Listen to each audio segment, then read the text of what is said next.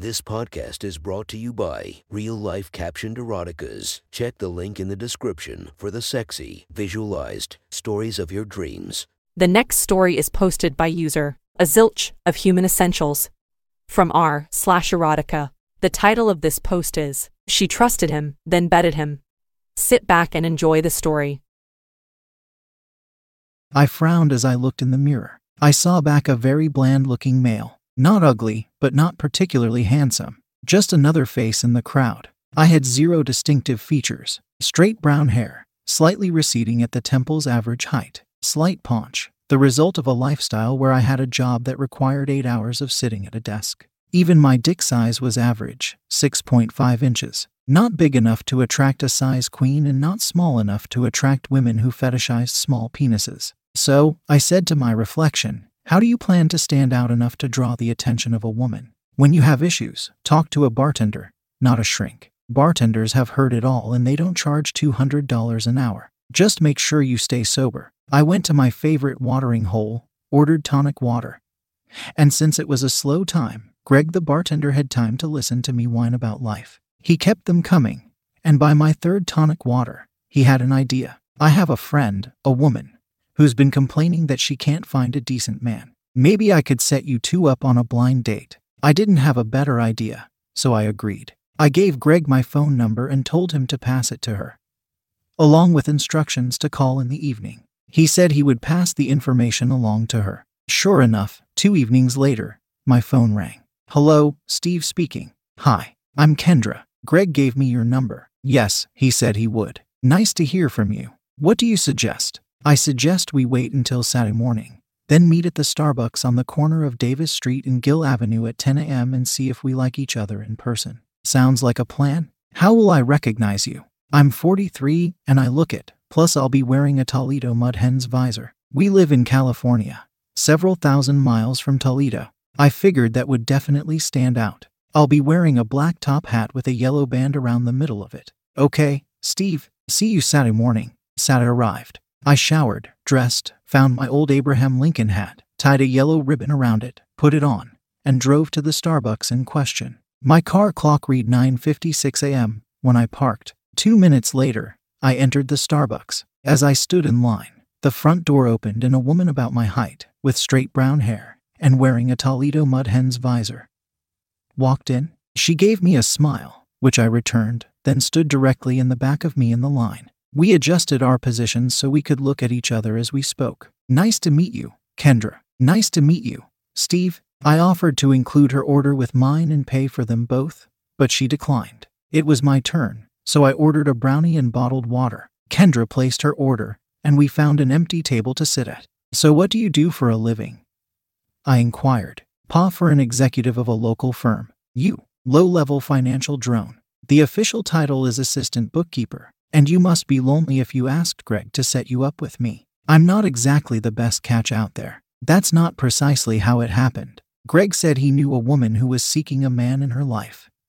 And I passed on my number. He told me zero details about you, not even your name. Kendra giggled. That sounds like a very Greg thing to do. So, Steve, what do you do when you're not working and not talking to bartenders? Read, watch TV, poke around online. I do the same. Do you have any favorite shows? No. All the good ones get canceled. Something like Gallivant lasts 2 seasons and bullshit like Survivor is on about its 500th. Yep, that's exactly what I've found. We had finished our food and beverages. Here, take my contact information. Kendra gave me her number. I already have yours. I'm a man. We don't pick up on hints. Though obviously you want another date. What sort of date were you thinking of? Not the kind you were hoping for, at least not right away. You made a good first impression on me, but I'm not going to jump into bed with you instantly just because of that. How about we meet at 10 a.m. next Saturday in the park and have a picnic? I'll bring blankets and beverages, and you can provide the food. Meet me by the statue of the Headless Horseman. Sounds good, Kendra. That statue originally had a head, but a ferocious storm, a generation ago, had driven several trees and a loose lamp pole against it, cracking off the head of the rider. When the town council discovered that the statue with the head off attracted 20 times the number of tourists as it had with the head on, they left it off permanently. Okay, Steve, see you then. We talked on Tuesday and Thursday evening, casual chat, and also working out the menu for the picnic. I packed 2 salami and cheddar sandwiches on white bread, both with mustard, a bag of sliced apple, a 5-ounce bag of salt and vinegar flavored chips, and 2 oatmeal cookies into a picnic basket. Kendra was bringing water and ginger ale. We met by the Headless Horseman, and Kendra smiled. Good to see you again, Steve. Nice to see you again, Kendra. We found a shaded, grassy spot to settle, kicked off our shoes, and stretched out on the blanket. The conversation was light and we gradually worked our way through the food, taking our sweet time doing it. We noticed people sitting on benches and watching us, and we moved our bodies a little closer. When we finished the food and beverages, we tossed our trash in the nearest receptacle, repacked the basket, and lay down on the blanket. That was very pleasant, Kendra said. You've earned a kiss. She placed her lips against mine, very gently, and we shared a long, tender moment. And that, I told her, was even more pleasant. Steve, you flatterer. It's not flattery if it's true.